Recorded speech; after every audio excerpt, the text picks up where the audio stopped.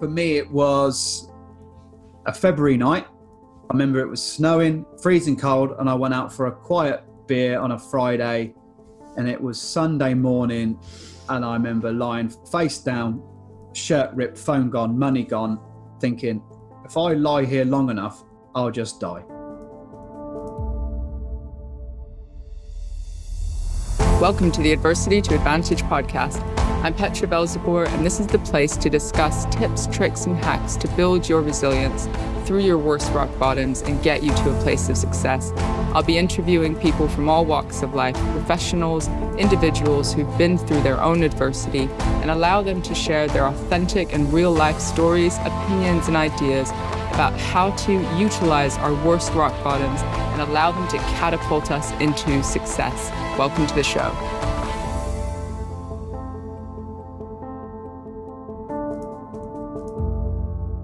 Welcome, everyone, to the Adversity to Advantage podcast. I'm excited because I just found this dude on LinkedIn, and I was just like, Sam, we need to talk. That's really how this all started. So we've got Sam Church. He's the co-founder of a great organization that's just launching called Mentality. I'm going to jump in and say it's about men's mental health, which is part of how we connected. But then we met virtually, and I heard a little bit more about your story, and it just felt right to get you onto the podcast, telling us a little bit more deeply about your journey. So welcome to the show, Sam. Yeah, thank you for having me, Petra. It's like you said, we just found each other on LinkedIn. We're both on the same mission, and it's great. It's great to talk about it, and thanks for having me.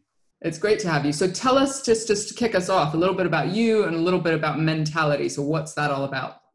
Yeah, so Mentality is a mental health organization primarily and for men and men's mental health per se.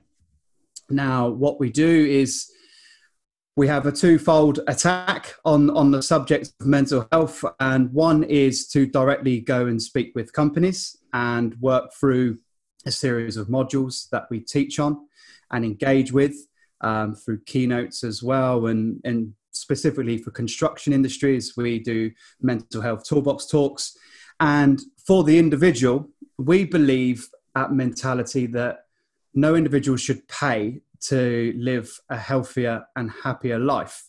Why should you not have these tools presented to you in a manageable, easier and positive way? So what we've got is an online platform being launched on the 1st of July. 2020 people. So this is 2020. We might actually launch this around that date because we always record a little bit early. So it might be when it's launching. Yeah. Yeah. So we're launching the online platform 1st of July, 2020, where all you need to do is put your email address in and you gain access to everything you need to feel better, eat better, sleep better, work out how you want to exercise better. That's just on the mind body side of things. So in the mind as well, we take care of that, and we've brought in experts in every field, and we take you on that journey. And so you're really coming from a holistic, the whole bit around helping you feel better, not just the kind of mental health side of things. Exactly that, because we see mental health, the body and the mind as one. And they are separate. They're two different things, but ultimately one helps the other. So, exactly. Isn't it hilarious how people think like the body's not connected to the head, and it's not? Do you know what I mean? It's so kind of separate sometimes. Well, exactly. And we talk about it, and we've got a nutritionist and chef on board, and 90% of serotonin, we call it the happy mood, is created in your gut. So essentially you are what you eat. It's a true saying. So if you eat better, then you're more likely to go for a run after, and it goes on and on. And to top it off, we like to really dive into then the mind aspect of it with topics like gratitude, journaling, and all of the things that you can do, of which is all out there. All this knowledge is available, and what a lot of people talk about it, but how do you actually do it? What's that middle bit? Because we've heard previously, and I'm sure you've heard it before, is, yeah, I feel great now and I do X, Y, and Z. Yeah. And for me, when I was struggling for many years, I didn't want to do anything, let alone go and research how to do it first to then get better. So we've tried to be that middleman and break it down, and it's through our lived experiences as well. So we know that it works. So and kind of simplify it. Yeah. I love it. So, and I want to get into your story because I know that you're so passionate and you've built this very much because you were your ideal person, ideal client, sort of several years ago. But to start off, why men? Why men? Like, one could argue that I just need to be part of the platform and we all need a little bit of happiness, but tell us why men. Yeah, we've had this conversation a few times, and why men? So first and foremost, when I got myself better and took action, it was because I related with someone else. And unfortunately, it was a male. It was a man just like me that had the same feelings, same emotions, a similar story. And so you could relate to him on a very personal level. I could relate to him. Now, I also see specialists as well, so therapists and counsellors, and they were female, not my age category, and they'd not necessarily had my story, but were very experienced, had all of the qualifications, and were very good. I understood what they were saying. I just couldn't connect. Yeah. And I didn't know why. And whether it was because I was a man, I was a woman, I don't really know. But it's sometimes, for me, certainly, I found it easier to engage with someone that was similar to myself. You could see yourself in their story. So let's jump into your story because we're getting to that recovery point. But let us know, just give me a context of growing up. So when you were a child, did you feel like you got messaging that was helpful around, I don't know, life in the real world, the skills that you would need to build to be resilient and just handle stuff?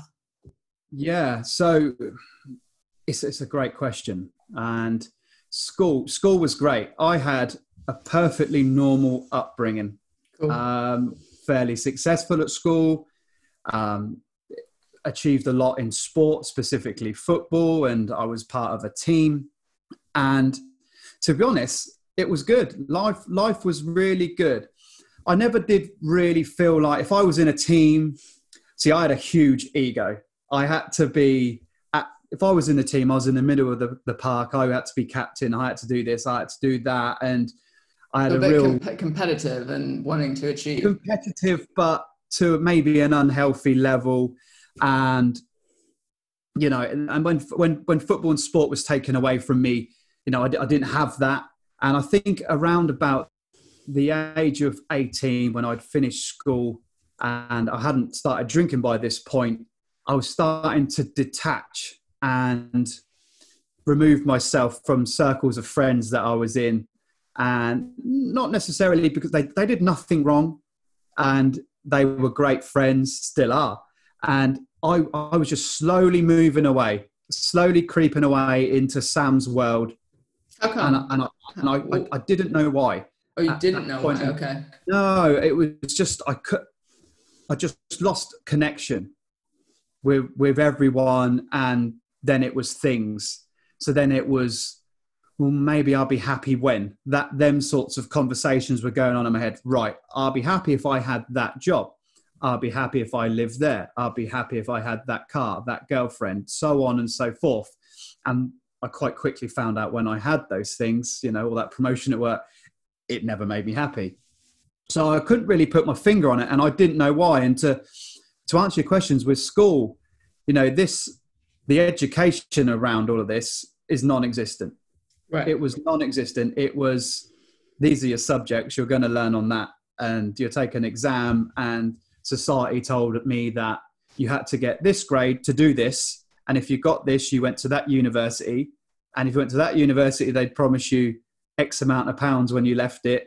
which pays your bills, so on and so forth. And there's Which your life means plan. that you'll be happy and fit in and feel a sense of belonging. It's just like, that's the path. Exactly that. And that's the path you're going to go on. And that's it. And I was never really sat right with me, to be honest, whether it's wanting to be a high achiever or I didn't really know what I wanted is the truth. Sure. But from such a young age, you're squished into this box of how you should, what achievement looks like, what happiness looks like, what aspiration looks like, go this way. Right. Exactly that. And I'm a firm believer in that's one of the main causes of depression, because you have it mapped out, a blueprint in your mind of this is where I'm going to be. This is what I need to do. And in the minute your life doesn't match that, you'll be depressed. And I quickly fell into that trap. Okay. Yeah. And it didn't match what I thought I wanted at that point in time. And it slowly started going downhill. And then also part of my story is the fascination with alcohol from about 18, and it quickly developing into an addiction. So do you remember those very first experiences of drinking? Like for many of us, so we know that I'm about 12, 13 years sober. So it's a little bit of a stretch of time, but I can still remember, you know. I can remember. Yeah, very well. The first. Describe it. Yeah, I'll tell you, there was two times, and the first time I got drunk and the first time I had alcohol. So the first time I had alcohol, it was very odd. I was playing football and it was a Friday evening. I was probably about 15 and I was playing at county level for Reading then, or Berkshire, I think it was. Played really well, had a great game. Came home, so parents and stuff went to bed, and I sat there and I found 2 cold beers in the fridge. And for some reason, I drank both of them in probably under 1 minute. And sat down and was didn't think anything of it, but it was a bit abnormal just to see it and do it. I didn't think nothing of it after that from 15. Then was there any addiction in your family, like generationally, that you were aware of? Did anyone talk, or did you observe negative impacts around it? What I know now and what I've seen, and I can't speak for others on whether they're an addict or not. That's their decision to admit that, I guess. But there's certainly similar traits to what I was doing, the way I did it, and similarities with those. So I believe I was born this way as well. I don't think it happened because of an event. I think it's just in me. That's interesting. So there's this great doctor that does speeches, and he's all over YouTube. So Dr. Gabor Mate talks a lot about how he believes trauma, and we can use that word loosely, is the precursor, or it like activates the gene within us who have that predisposition for addiction. And do you feel like you don't relate to the like incident or trauma trigger for you, or? No, because I was thinking, and I've gone through my life. I'm sure you have. Yes. Bit by bit. And like I just said, my childhood and that, I don't come from, a broken home. I haven't lost parents and not been any serious incidents or accidents. I've not been to prison. And because I thought, well, the stereotypical alcoholic is that person on a park bench, maybe with a brown paper bag, with nothing. That's an alcoholic. You couldn't relate to that, yeah. I couldn't relate. So that's definitely not me. So I've not got a problem with drink. So no, there was no trigger point. Maybe there was, there are a lot of moments in my life where things have built up, and unbelievable, like trauma is not necessarily the events that have happened to me, but the way I've dealt with things. Yes. So I've put my own trauma within me. Yes. And so how we adapt or don't, because you can have the same incident happen to 2 people, and one person, it starts to crumble them from within, and somebody else is just like, all right, bring it on, next thing, sort of, that mindset. And it's that, maybe that little piece was missing. Yeah, the high achiever and someone that's nailing it these days would go, look, pain's growth. turn it straight around and here we go. And we're away. For me, I was poor Sam. How do I deal with this? Full of running around victim mode. Everyone else has got a great life, but poor old Sam, So what was the time you got drunk? So it was that first time, and then tell us about that time. It was a happy time, actually, for sure. not for the reason why it should be. I remember England were playing Germany in Germany, a football match, and we won 5-1 in that game. Everyone else in the pub was celebrating because England have just crushed Germany at a game of football, which is never usually happens. Yes. 5-1. But I'd found lager that night on a serious level. So I got drunk. And that moment, I was like, wow, now I feel completely different. Now I'm not the same Sam that walked into that pub.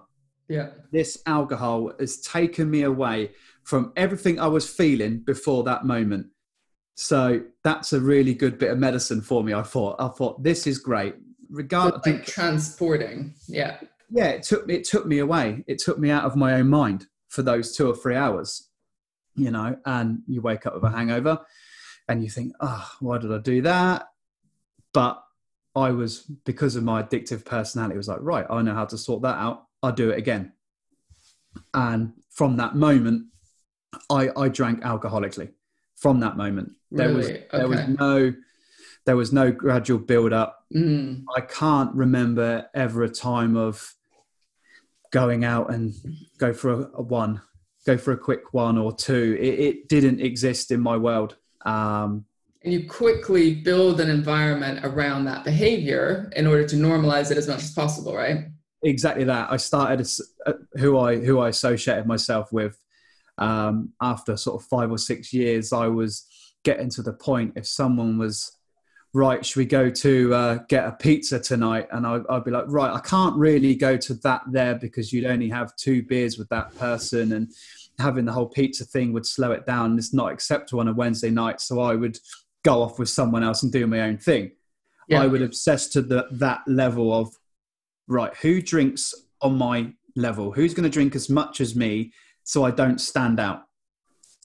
Which is that's what people don't understand is the amount of emotional, like planning, obsessive energy there's all around the surroundings of the actual drinking, right? It's exhausting. Yeah. Not only not wanting to stand out from the crowd with my friends, come on, Sam, you've had a bit too much. I used to hate those sorts of comments, but even being at home with my family and trying to hide it there was extremely difficult because my mind was obsessing, right, how do I get just to the shop, get this stuff back into the house without anyone realizing, then hiding it, then consuming it, then trying to get those bottles to the recycling bin for a Tuesday without I lived in a cul-de-sac. I think you knew it was me on a Tuesday with the clinking of the bins, and it was trying to get that there and distribute it into other people's bins. And so there was already a bit of like shame and not wanting to be found out. 100%. And when I finally admitted that I was an alcoholic and told a few people, really? We knew you liked to drink, but no one knew. And I was quite good at hiding it. I thought I was anyway. To some, it was very obvious, but like you say, it's exhausting. Absolutely exhausting. I remember when there were so many times when I blacked out and completely had no recollection of a chunk of time. And I would tell a friend this, and when we're rehashing the night, and they'd be like, oh, really? You didn't seem that bad. And I would latch on to that comment and be like, I'm good. And ignore the scratches and bruises on my body, or the fact that I had no fucking clue there's this gap in time. And, and so any kind of messaging that could reinforce that this was normal, I would try and just hold on to that. But that person said, and they didn't have a clue what I'd been up to most of the evening, Yeah, it's the terrifying waking up the next morning and what did I do? Because I didn't know what a blackout was until someone explained it to me. And essentially it was, for those that don't know what a blackout is, it's a point in the evening where you're drunk, but you're still functioning and carrying on with no remembrance of anything. So you have no idea. And for me, I'd black out quite early, 8, 9 p.m. So, and get in at 4 or 5. So what I did never know what happened. And I started putting notes in my phone throughout the evening, or writing post-it notes at home of must do this, must do that. Sam did this, and to try and remember. And the dreaded text messages, like you said, of, do you remember this, Petra? Do you remember this, Sam? And you're just... And then trying to keep up the facade of like laughing it off, you know, of like, haha, what a crazy night. When on the inside, there's that churn of the stomach of like, holy fuck, what else happened? Or, you know, the dread. So jump ahead now. So that's quite a number of years of alcoholic drinking, right? 16, 17 years, I think I did. Were you holding down jobs? Were you like, where did it get to? Talk us through some of that the dark time where it got you to. Yeah. No, and this is what I couldn't work out, because I associated alcoholism with someone that didn't have a job, didn't have a home, you know, wasn't successful and all the rest of it. And I'd always remained in employment. If anything, I became more successful in my sales career and done really well, you know, and I've used my level of drinking as quite a badge of honor, being in the sales environment. And culturally, it's a bit okay, right? To party, drink, work hard, play hard, that kind of thing, right? Exactly. So in my 20s, it was, still a lad, I'm in sales. That was fine. That was the done thing. But creeping into 30s with 2 children, you know, being married and at home and still trying to do it. But it was tough. But essentially, no, I never lost jobs. I've always done well. I've, you know, had my own home. I've had cars. And from the outside, it was absolutely fine. But inside, I just felt emotionally bankrupt with it all. I had it all externally, but nothing within, just hollow. You know, it was just sad and desperate, to be honest. And so what woke you up? Like what was your rock bottom moment, or your moment where you were like, I fucking have to do something? Yeah. So I thought I had a few rock bottoms, but clearly they weren't bottom enough for me. You know, police cells, waking up in places, going out for one drink, coming home 3 days later, you name it. Yeah. Going off to South America for 6 months to find myself, because I thought that was a solution. And to be honest, it was just more carnage there. It was quite strategic of me going to South America with everything that we know and hear of that goes on there. Yeah. But for me, it was a February night. I remember it was snowing, freezing cold, and I went out for a quiet beer on a Friday, and it was Sunday morning. And I remember lying face down, shirt ripped, phone gone, money gone, thinking, if I lie here long enough, I'll just die. And that's it. So I did. And I lied there.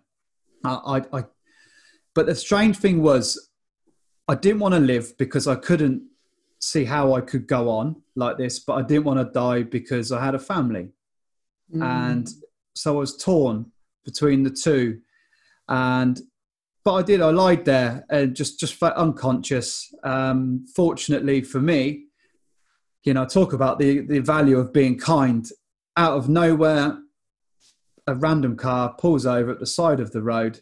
You know, I'm a good 10, 15 miles from my own doorstep, and just asked me, is everything okay? Are you all right? And well, clearly I wasn't.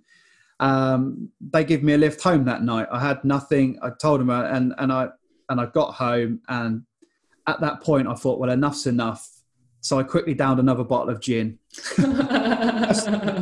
just to make sure. That's hilarious. As in, I mean, it's hilarious to me, but for the regular person who's like, the fuck, you've just been robbed, you've just been like, you could have been killed, like the whole list of things. And we know there were 16 years of other lists of things, right? Yeah, and then you exactly. think, I've had enough, but in order to cope with this, let me just knock something back. Yeah. Just knock something back, because I'm about to go online and Google recovery, and it's gonna be tough. So I'm gonna sit here, some lukewarm gin, get that down me, and yeah, that was my last drink.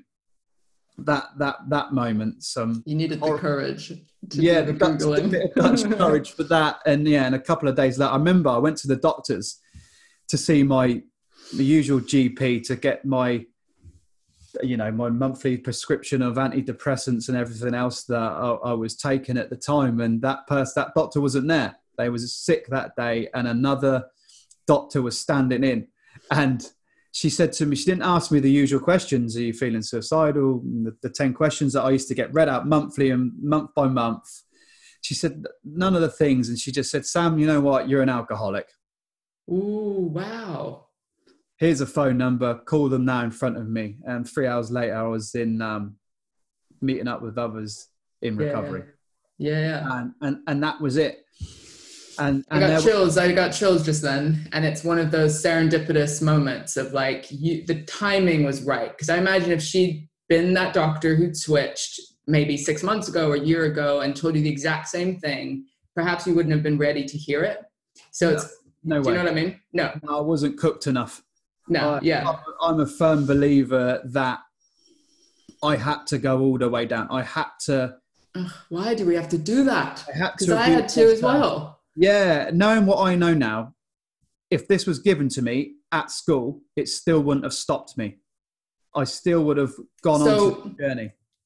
And side point, you've got kids, I've got kids.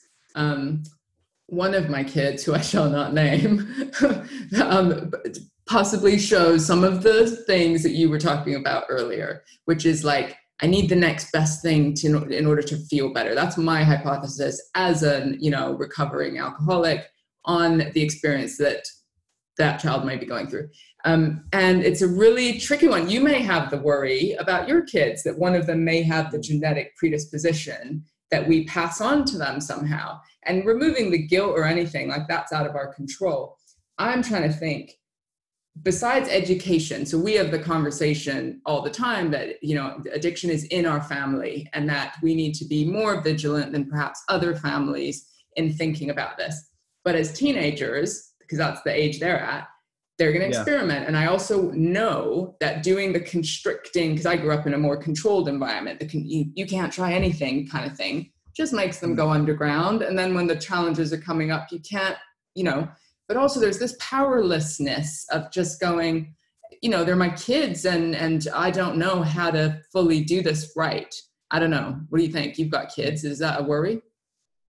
Yeah, it has come across my mind, and it's like, I really don't want them to have to go through what I did, which is, it is difficult because I can't control what someone else does. I can't control what my kids do.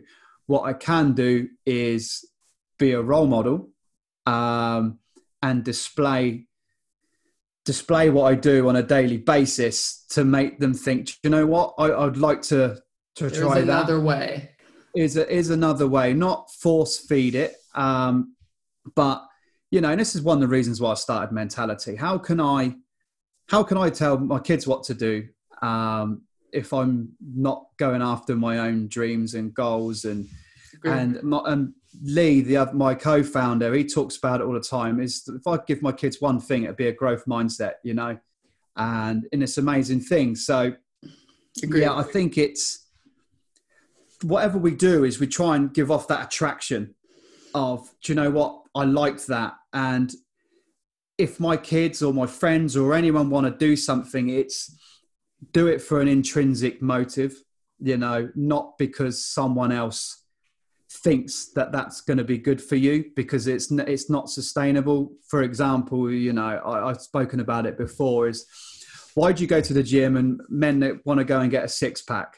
Are they doing it for to impress all the girls, get a six pack and everyone go, that's amazing, aren't you? Great. You look fantastic. Or are they doing it because, do you know what? I want to get fit and I like to compete and I like being healthy, because you're going to sustain that one. Because the minute someone goes or stops going, you start going backwards. So I love that, just about the growth mindset. But also, I wasn't surrounded by people talking to me about what addiction was, or like the pre-signs or where it could lead. Like I didn't have that. I didn't grow up with my biological father, and it's that side of the family that has the gene.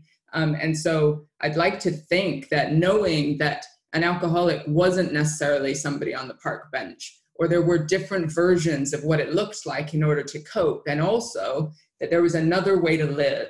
Like, I think that role modeling, I'd like to, I may still have just stubbornly gone down my path.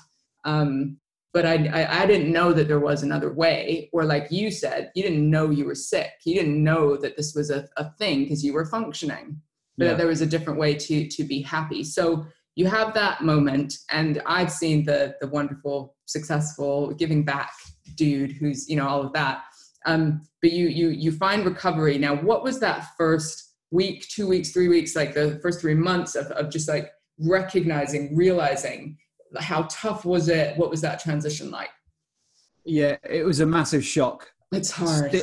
Even when I was surrounded by men just like me, telling their stories that were my story, exactly the same. And I was still sat there for a good few weeks. I was having none of it. I came in kicking and screaming, to be honest. I'll be here 6 months, and then I'll learn how to drink like a gentleman, and I'll be on my merry way. But the more, that was, I genuinely thought that. I couldn't handle the fact when I thought someone told me, you're never going to drink again. You can't. You just cannot do this. It's too big a thought, isn't it? Yeah, and I was immediately projecting that year's event calendar. Right, well, my birthday's then there's Christmas, there's that wedding, how that football match is on. How can I enjoy myself without being drunk? And I like you just said, I didn't know there was another way. I didn't know it existed, that you could function in life without alcohol. And to many that are not addicts or alcoholics, take it or leave it, it's fine. But for the alcoholic, that obsession is real, and it takes over, and you just start thinking about the future and what you can do, what you can't do. And I remember the first few weeks and months, I was still going to a few things. You know, I'm driving, and I had an excuse book of get out. So I've got to get up in the morning. I've got work. I've got to drive, or I can't do this, which was my friends going, what's wrong with Sam? You know, he's usually the first one here. But, you know, I got through it quite quickly after listening and opening my eyes and being ready for it. I realized that there is another way, and the obsession started to go quite quickly, you know, probably after about a month, 6 weeks. It's once the habit changes, right?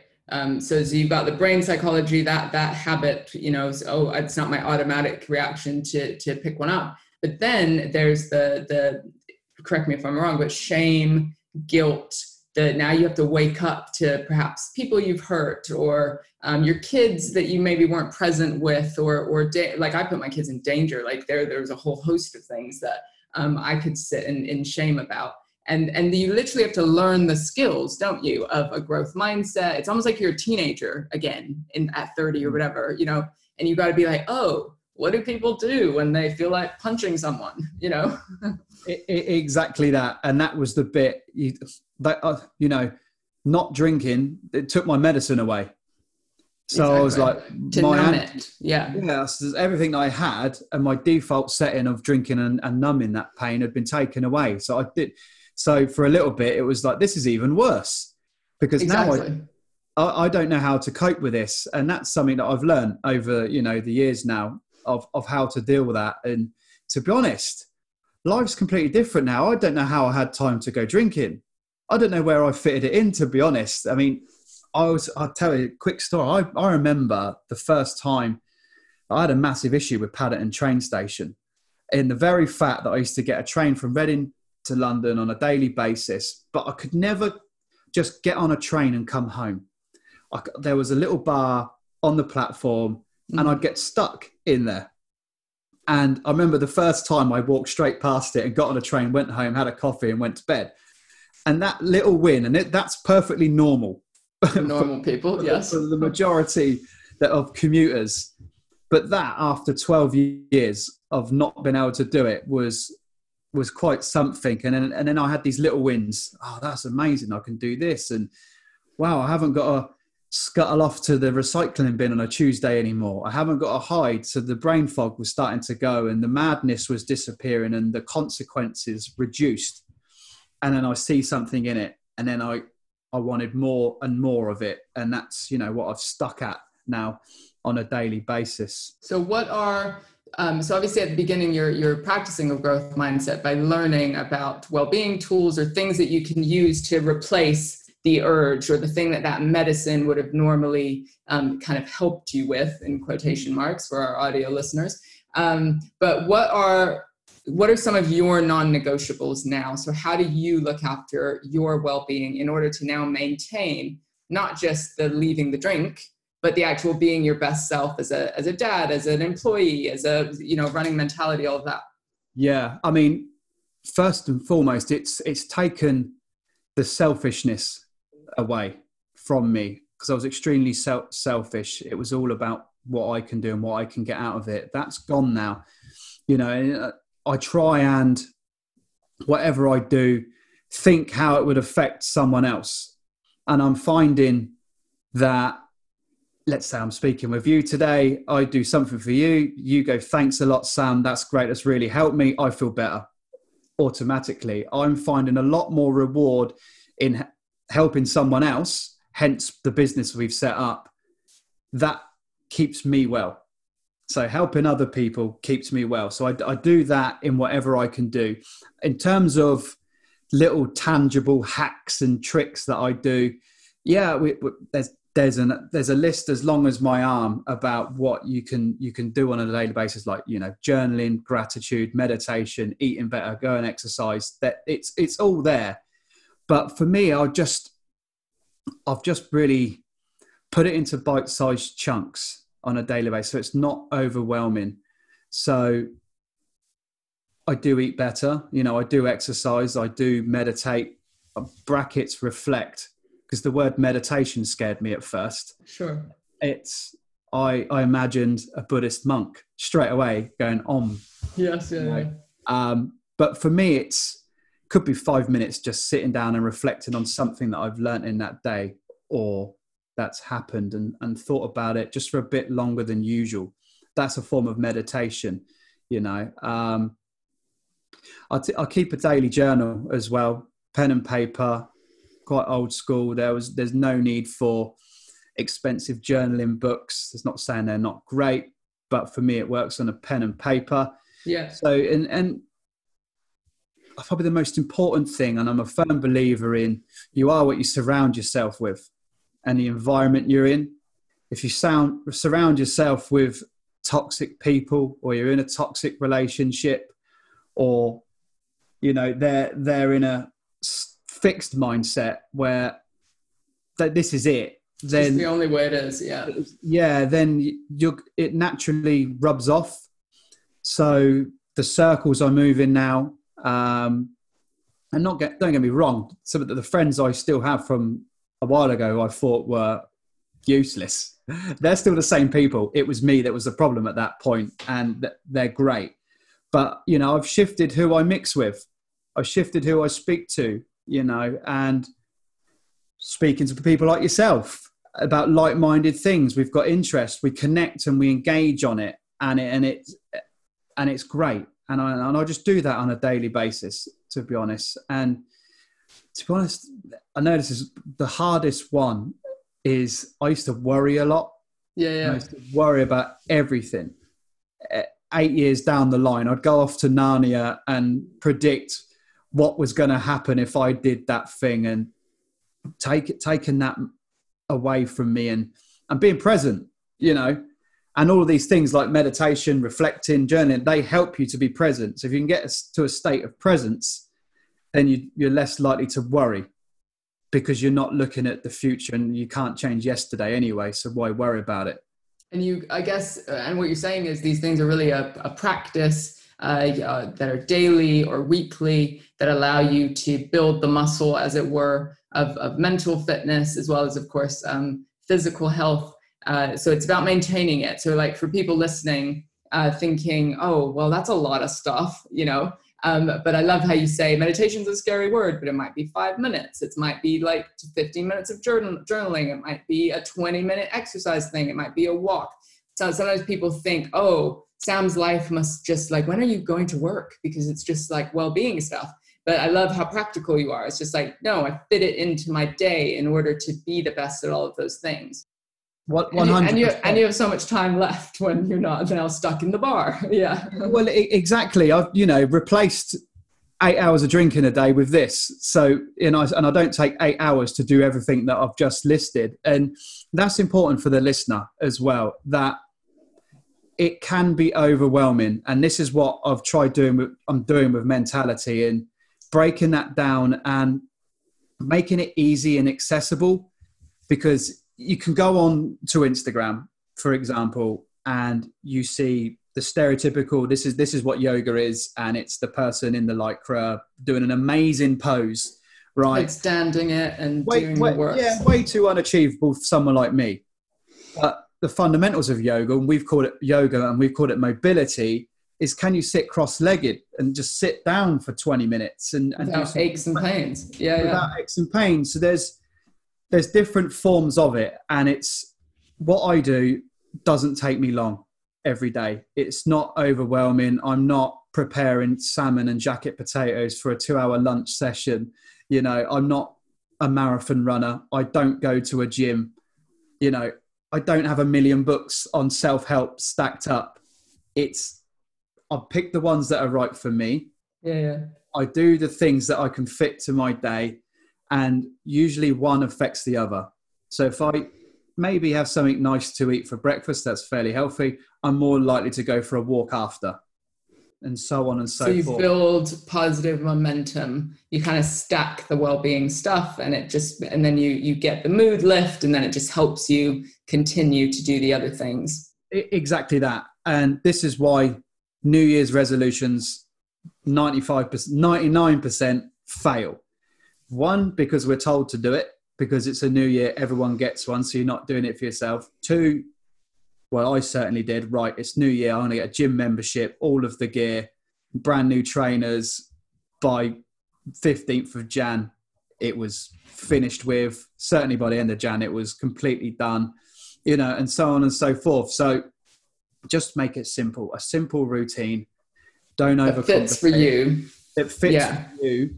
All of these tools that we teach and we know of and are out there and available to everybody, they can be put in context for the individual, which is an important thing. I love this. So we're at our time, but I love that if you want your well-being kind of simplified, especially if you're a man and you want a group that could support you along your journey, and it might be giving up drink, but it certainly might not be, but it might just be your mental health, having that place where you can talk to somebody who is similar to you, or you can think about all aspects of your well-being in order to be a better boyfriend, husband, father, employee, business owner, like to create a happier life. And you're a beautiful role model of that. So finally, what's the website? Where can people find you if they're interested in getting involved?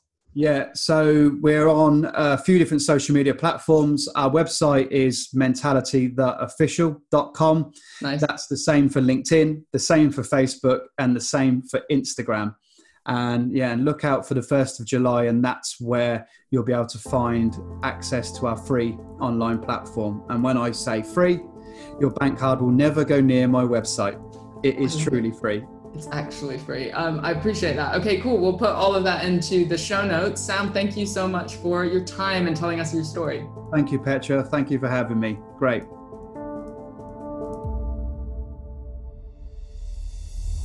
Thanks for listening to the Adversity to Advantage podcast. Please do subscribe and review on iTunes. Every comment makes a difference. We really appreciate hearing from you. And please do get in touch through petravelzebour.com if you're interested in any training, coaching, therapy, or just to join the community and get more information on ways that you can build your own resilience.